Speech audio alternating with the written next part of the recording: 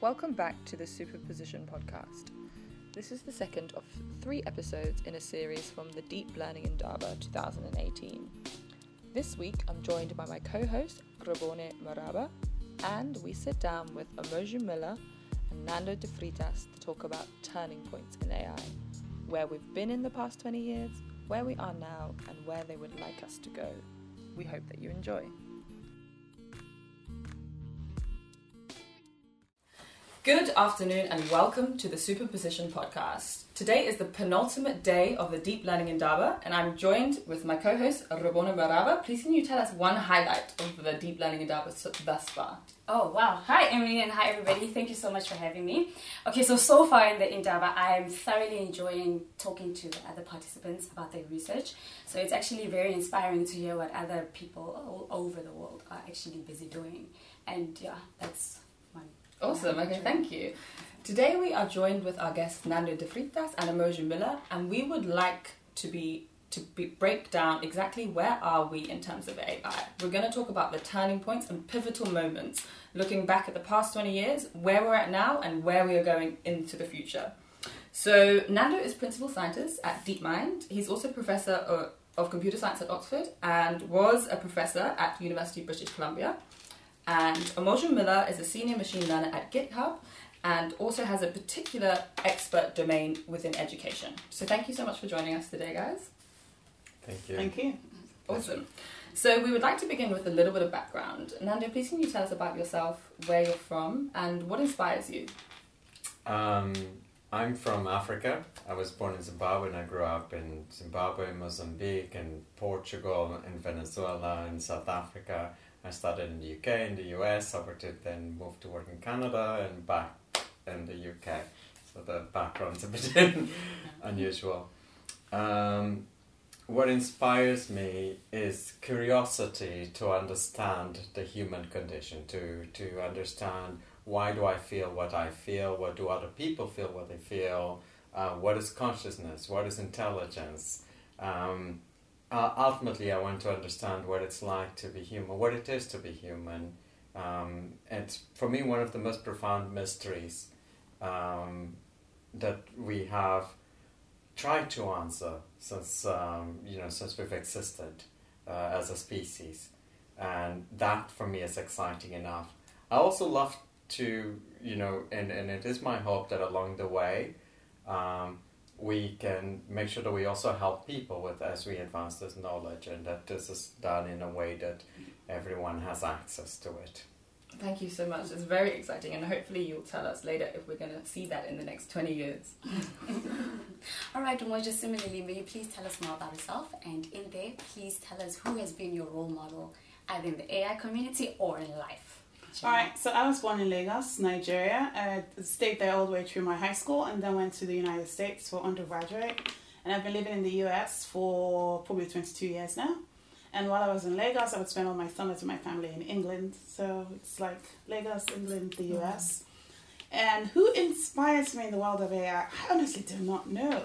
Because I think I got into AI in a rather roundabout way. I think I got into more cognitive science, and I was just fascinated that we could investigate the metaphysical through mathematics, and I just kept on doing it. But if the people that truly inspire me are the people who truly push the boundaries, and one of the people that inspires me the most is Chimamanda Ngozi Adichie, who's a Nigerian writer, and her writing, the way she writes, and she writes a different kind of narrative, a narrative that I recognize myself in her work, and that's something that I did not even know I was missing out on. So that ability to bring your true self to your craft is things that truly inspire me, and I hope to do the same thing. I hope that's what I'm doing when I work in AI. Definitely, and we're so thankful to have both of you because we have this sense of the true self coming out when we've heard you speaking during the week and when we've seen you previously on other podcasts. So we would like to begin. Nando, you told us on Tuesday that you've been attending NIPS for the past 20 years. So NIPS, for our listeners that don't know, Neural Information Processing Systems, and it is one of the largest conferences in the world in this domain. So please can you give us a little bit of insight to where we were at those 20 years ago when you first begun, and how the domain has changed since then? It has changed very profoundly. When I started, it was a small meeting. I was a student, and you very quickly got to meet everyone.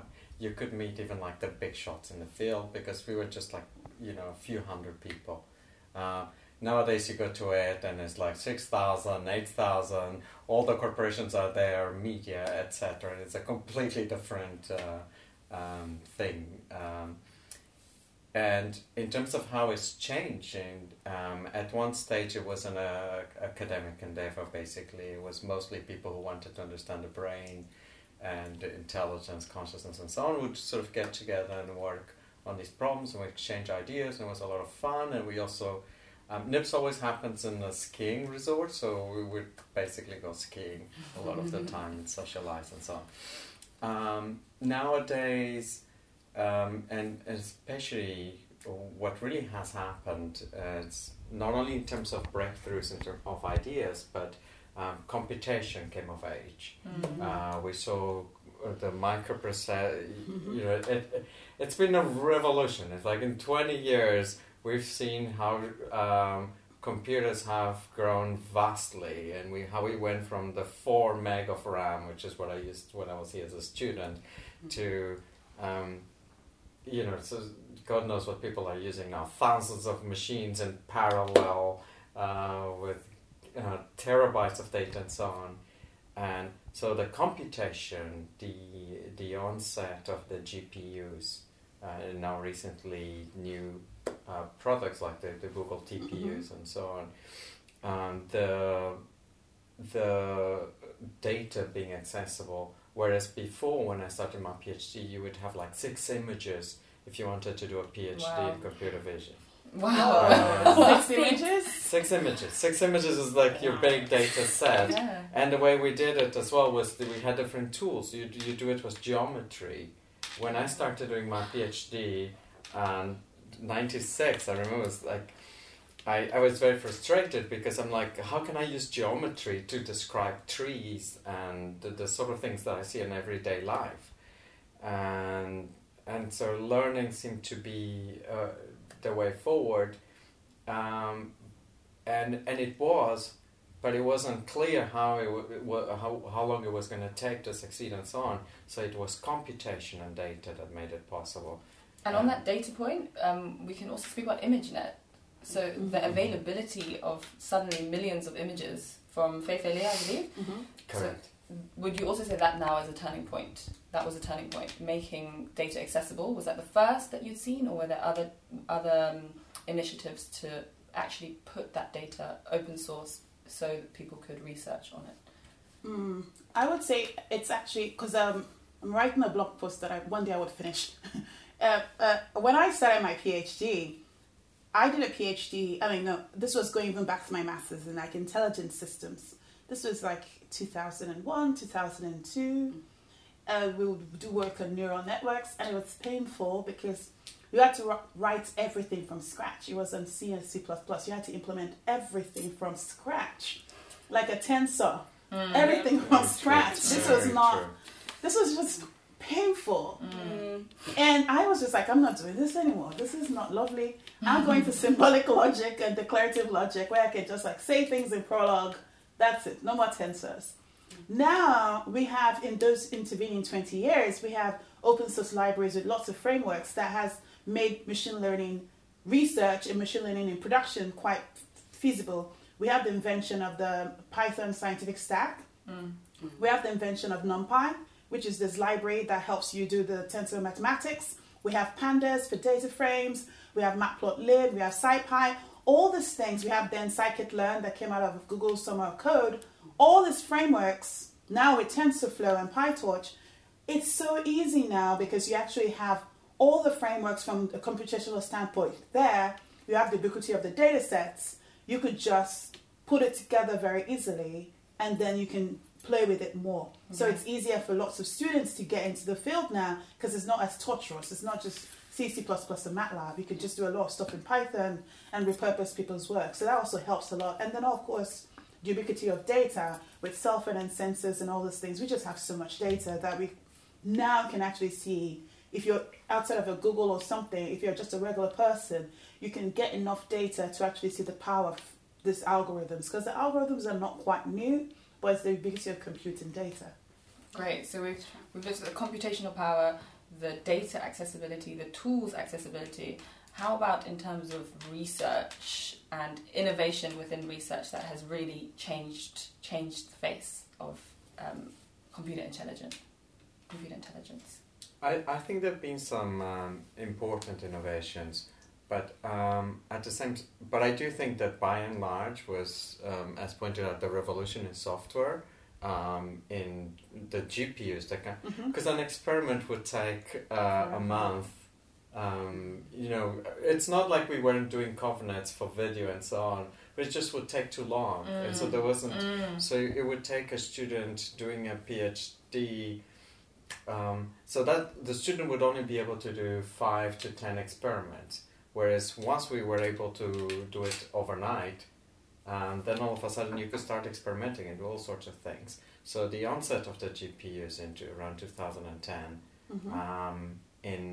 So I was part of this Canadian Institute for Advanced Research, where Joshua Bengio and Yana Cohen and Jeff Hinton and Andrew Ng and I and many others met. And we knew this. We knew we had to harness GPUs. We had a few workshops even before the ImageNet success. And then it was Jeff who was the first one to sort of succeed and get the big media story. Deservedly so, because he was very smart. He knew that was the sort of direction to go, and he had amazing students that made it happen.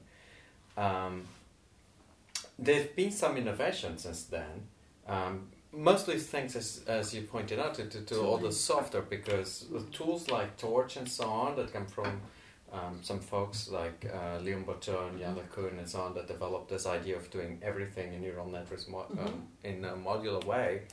That led to the creation of Torch with Koray and colleagues.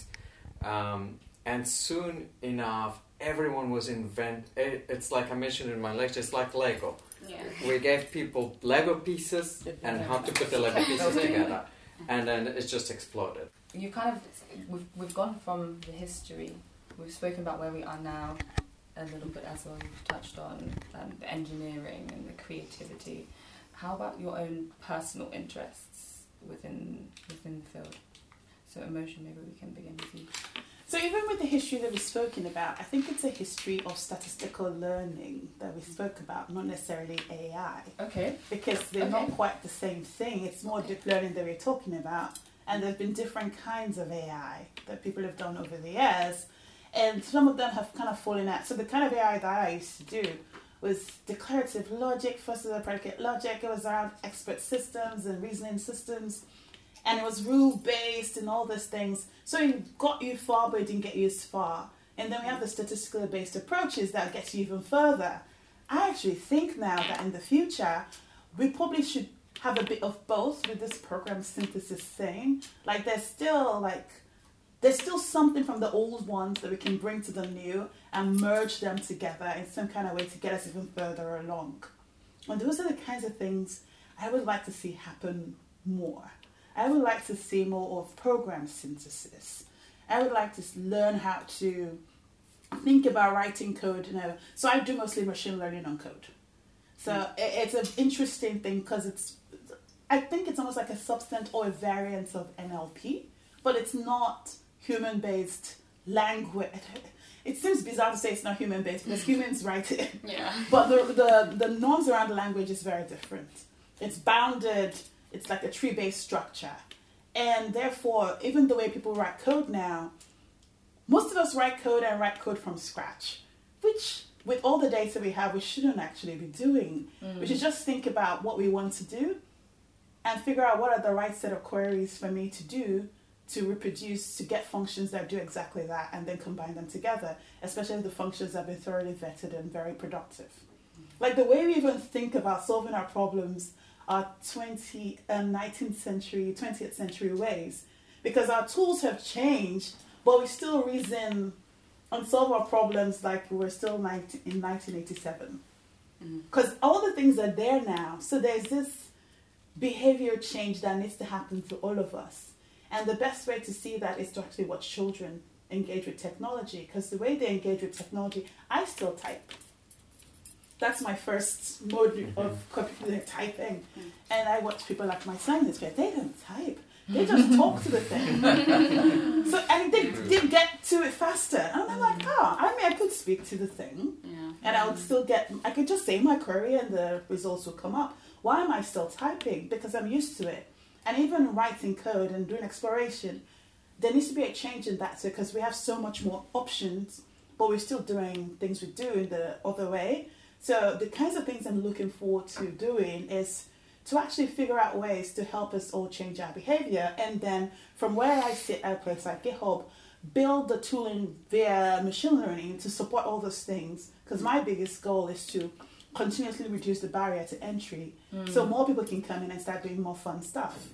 And just evolving software and how we write software around this helps me do that. Okay, great, thank you. And Nando as well, some of your personal interests at the moment. It continues being to understand the brain. Yes. The only reason why Yes, this is the main reason why I do this. I really want to figure out what we are. Okay. And so everything, it's like, how do we have concepts of things? How do we can compose concepts? How can I say, imagine a unicorn with zebra stripes and owl wings, and we have no trouble imagining that. But these are things that don't even exist in the world.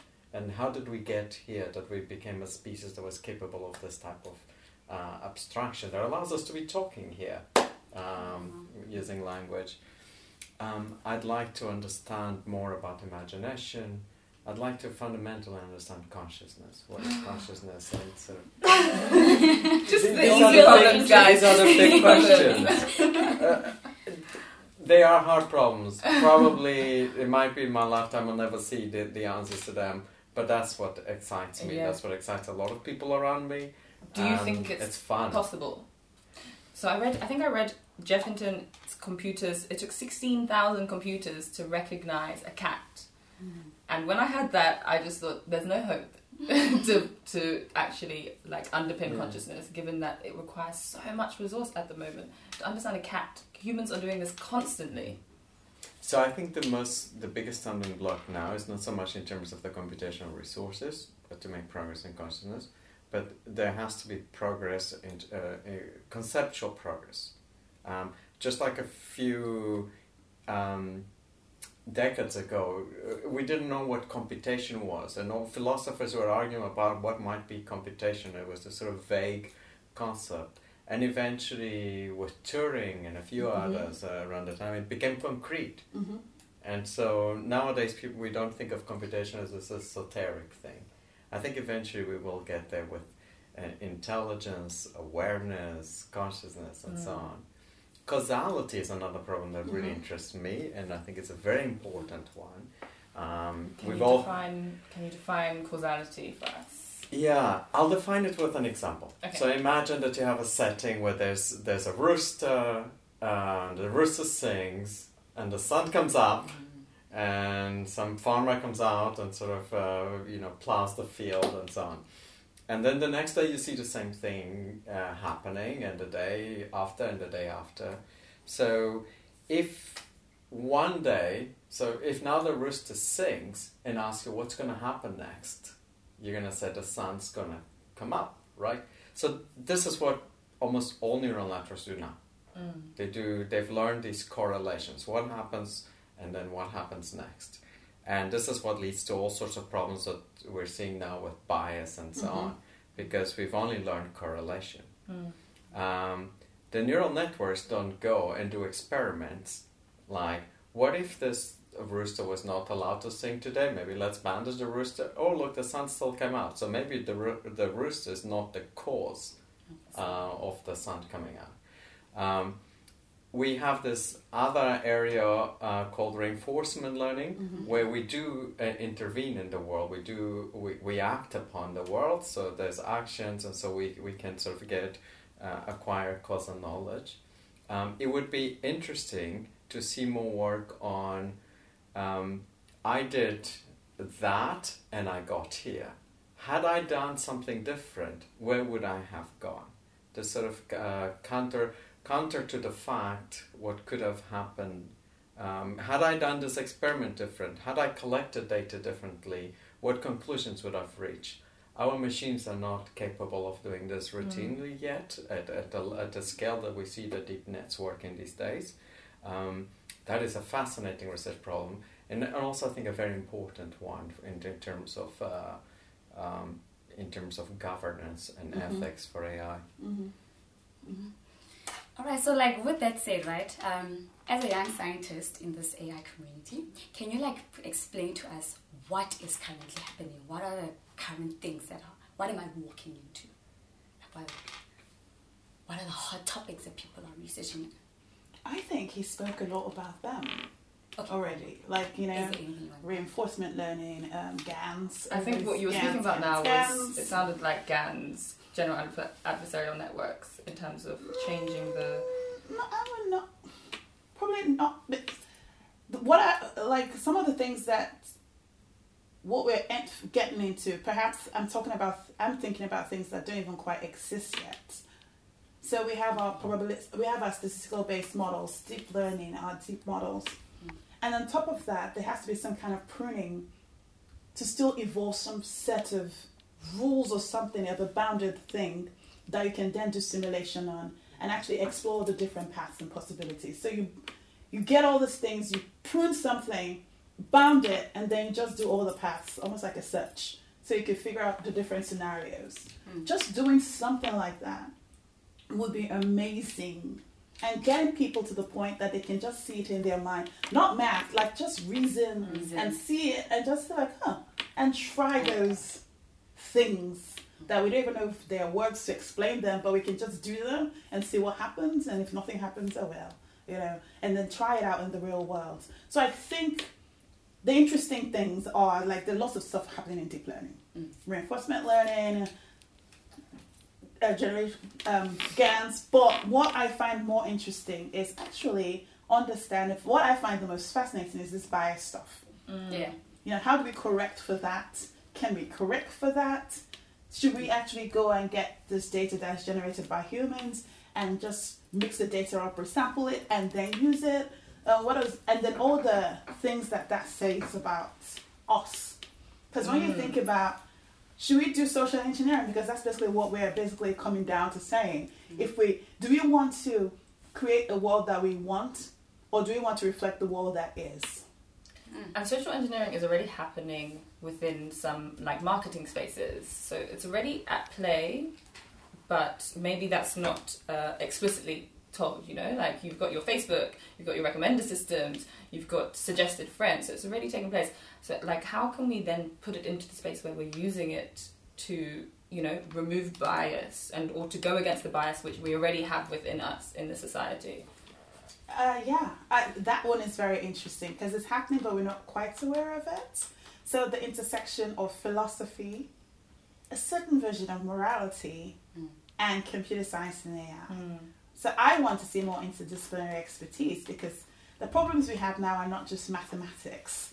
Sure. It's not the maths, it's all these other stuff that we're like, I don't know what to do. And you've got to make a decision because you're building a system. Sure.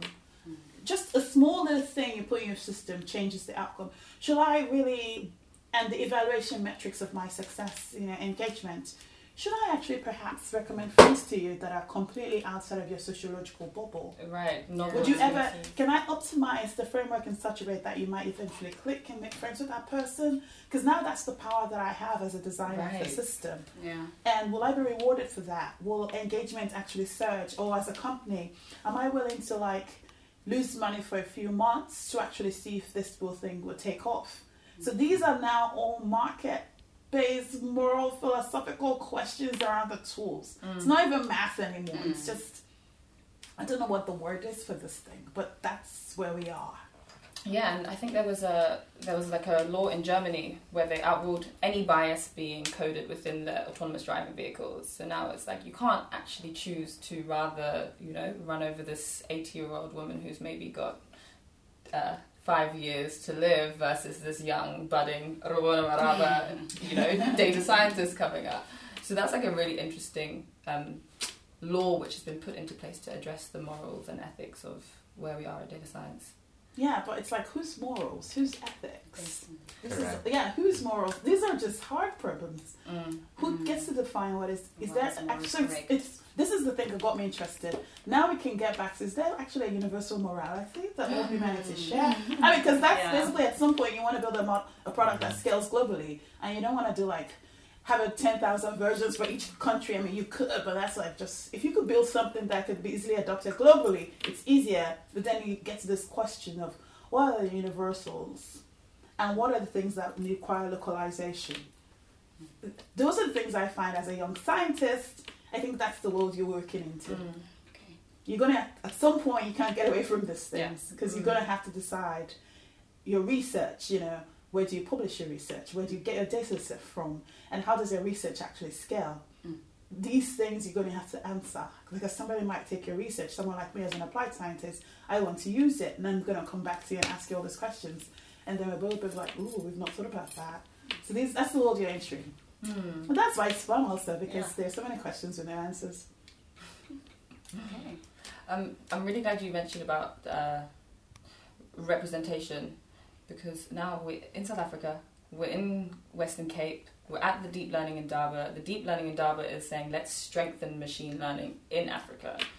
So how, in terms of talking about the bias in the systems, how is Africa being represented in the computer intelligence space at the moment? Africa has been absent. Yeah.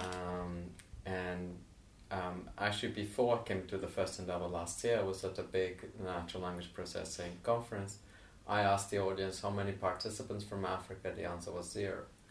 A few years earlier at NIPS, there was a slide with numbers of people and which continents they come from. Actually, this happened several years, and for Africa the number was always the same, 0. Not 1 or 2, but 0. This year at NIPS there are papers from Africa by Africans out of Africa. And so there's been a lot of progress. It's exciting. Yes. I'm very proud of my colleagues here for having taken that step. It comes not just it's not just a question of the outside world like stopping us from participating and so on, or there being biases, but it's also about people in Africa recognizing that it's important to be publishing at these venues, that these are the venues that that we all use to compete, the rest of the world uses to compete. We can't have local journals counting as much as a publication at ICML or NIPS and so on, because those are the things that matter, those are the things that people care. In fact, you could just put your paper on archive and you would get more readership than if you... and especially if you put your code on GitHub and so on.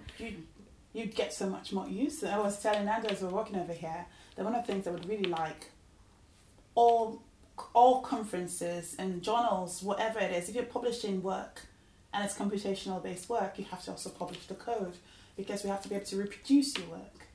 We have to know everything that went into doing your work. We actually have to verify your code. Yeah, and I don't think we verify now. We just assume it's true, but we don't know if it's true, and we don't know true under what conditions. So reproducibility. And the African context is also quite important. If we'd been at the table all along, we would have generated different kinds of data sets, just because of the demographics of our population.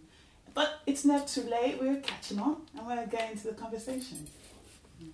I think the important thing is we're nearly 17% of the population. So any corporation will see Africa as a huge market. Investment. And if the corporations don't invest now, they will miss the opportunity. Yeah. So it is within their interest to pay attention to Africa. Yeah.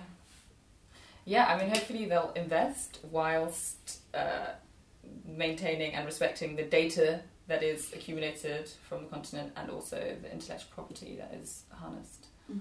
True. Yeah. Okay.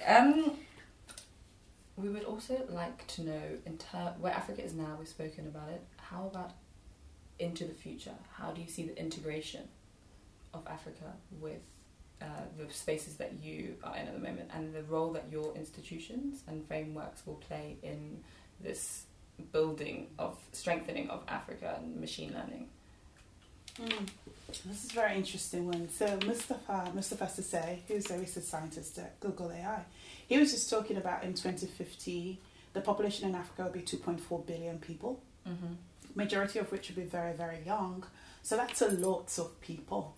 And so if we're thinking about people who are just going to participate in AI and computation, a big chunk of them are going to come from our continent. That means we have a very unique opportunity to kind of shape the future of artificial intelligence and the kinds of problems that we're solving. 2.4 billion people in Africa. Currently Nigeria, I am from Nigeria originally, so Nigeria is like 180 million people in a country the size of Texas. It's not a big place, it's small, but a lot of people live in it. And by 2050, some are saying that 180 million will be 700 million. So that's a very, very unique opportunity, because can we actually sustain life from this small place for 700 million people? We have to have advances in agriculture. We have to have advances in just so many ways of how we build homes. The ways we build homes have to change. Our agriculture has to change. Food consumption has to change. Health has to change. Education has to change. So basically the kinds of things we need to do will require some kind of distributed systems approach. It's not going to be enough for one person to sit down with 20 kids. You're not going to have enough classrooms to have 1-to-10 ratio. Because how big would that school have to be? How many physical schools will you literally can't build enough schools to educate the students. Forces you to actually say, all right, what can we actually use here? Technology. Perhaps you don't physically go to school. Maybe you go to school once a week, but you come together in your local community in learning cells and just learn together in a distributed fashion. So we are forced to invent so many things that the rest of the world is going to benefit from. And because of 2.4 billion people, that's lots of data. If we're going to do pattern recognition and data mining, that's a lot of data that we can find things. We can run all kinds of experiments because we literally have the volume to figure out what works and what doesn't work. So I think the future is going to not look anything like what it has been, because it's going to be so radically different, and it's forcing us to invent. And so hopefully young scientists like yourselves are thinking about that kind of future and thinking ahead, projecting. Whatever solution you come up with, think, does it scale? If it doesn't scale, kill it instantly, because there's no point, because you're going to have to scale to be able to deal with the population that Africa has. It's very exciting, because then we're going to really see AI in education take off, because we're going to have to. Wow, thank you so much for your insights, and just to share with us and with our viewers and listeners about your experience in the field. Rabona just has some personal questions to ask you to finish us off. So I just want to understand, like, how do you guys keep the balance between work, research, life? Like, how do you, Umoja, can I start with you? Like, how do you bring balance in your life? I do self-care Sundays. I'm the queen of taking care of myself. I am, and I see this as a very high priority. If I truly believe I have the capacity to solve a lot of problems, then I must take care of myself, because I want to be around for as long as possible. And I also want to have the mental energy and the capacity to actually carry out the solutions. So I then have to literally take care of myself, because if my body falls apart, none of this happens. And so I built little things into my day or into how I live my life to ensure that. You know, we just take a shower, I do my makeup, because it forces me to slow down and to personally care for myself and to reflect upon myself. Am I loving myself? Am I caring for myself? And on some days I would go to the gym, I go to the steam room, I just relax and turn things off. And just turn things off. And if it gets too heightened, maybe once every 3 or 4 months, I may just stay in for a weekend. Where if I'm alone, then I don't even speak at all. Like this, I don't even use the voice. I just stay in my own mind and my own head and just shut everything down so I can be powered again. And I do that systematically, otherwise I will burn out. Yeah. And burnout, if you burn out, you don't actually get to solve your problems. Fair enough. And so it just has to be a discipline. Relax. And I think this is a kind of education we don't teach. Yeah. We don't teach the Definitely. financial literacy, the taking care of yourself, the good diet, the things that you literally need to be able to actually achieve, to solve your problems. I think because we're so like trained into being a perfectionist, you just want to do your work. Excellence. But if you're not taking care of yourself, you're not going to. It's not about. It's about sustained excellence, not some kind of crazy zen down. It's sustained. We're in a marathon. I probably will live for 125, 150 years if things go on with life extension. So, your body might be alive, but your brain has crashed. So the world is changing. Even the world is literally changing, and we're not catching on to it, and we're not valuing the things we're going to need, and like caring about ourselves. So you might be alive at 80 and still have the body of a 50-year-old, so you can actually do all the work you want to do, but you've not thought about it. And now you're like, oh, I didn't know things would be like this. I actually think we're going to be living in that world. So it behooves us to figure this thing out so we can actually move faster in a sustained way and we don't fizzle out. Okay, thank you so much for that advice. Take care of yourself, Emily. This is what I will be doing on Sunday. Going to gym. All right, and then Nanda, to you, may you please share a piece of advice for us and the listeners as we journey on into this AI community? It's like that piece of advice from Nike. Just do it. Okay. If it's scalable, just do it. Yeah, and take care of yourself. Take care of yourself. Yeah, and scale. And actually, this is where AI comes in, because AI is what our human minds are limited. Even like issues that we've been looking at, like economics, politics, and so on, we're just seeing it more and more. People, a single person, your leader, is incapable of understanding the whole economy of a country. And even a small group of people cannot do that. Your political party does not understand the country, and that's why sometimes they don't get elected. Machines offer us the ability to extend our cognitive power, to be able to do much more. And so the ultimate hope of AI is to harness AI to be able to attack these really complex problems that people have struggled to solve. Problems like, how do we take care of our environment? How do we take care of ourselves? How do we make sure that we deal with growing populations, moving populations, the fact that country borders are changing all the time? These are the wonderful things that make me personally be very excited about AI. Thank you so much. We're very excited too, and thank you so much for sitting with us. Thank you for joining us at the Deep Learning Indaba and sharing your knowledge with us. We really appreciate it. Thank you. Thank you so much. Thank you, Superpositioners, for tuning in. We hope that you enjoyed that episode as much as we did. We're going to leave you some materials in the description. We're going to leave you materials for the Deep Learning Indaba, which now has a lot of the lectures available on YouTube. In addition, Nando de Freitas also has a huge amount of lectures available on YouTube, and you can follow all of us on Twitter. So please check out the links in the description, and thank you for listening.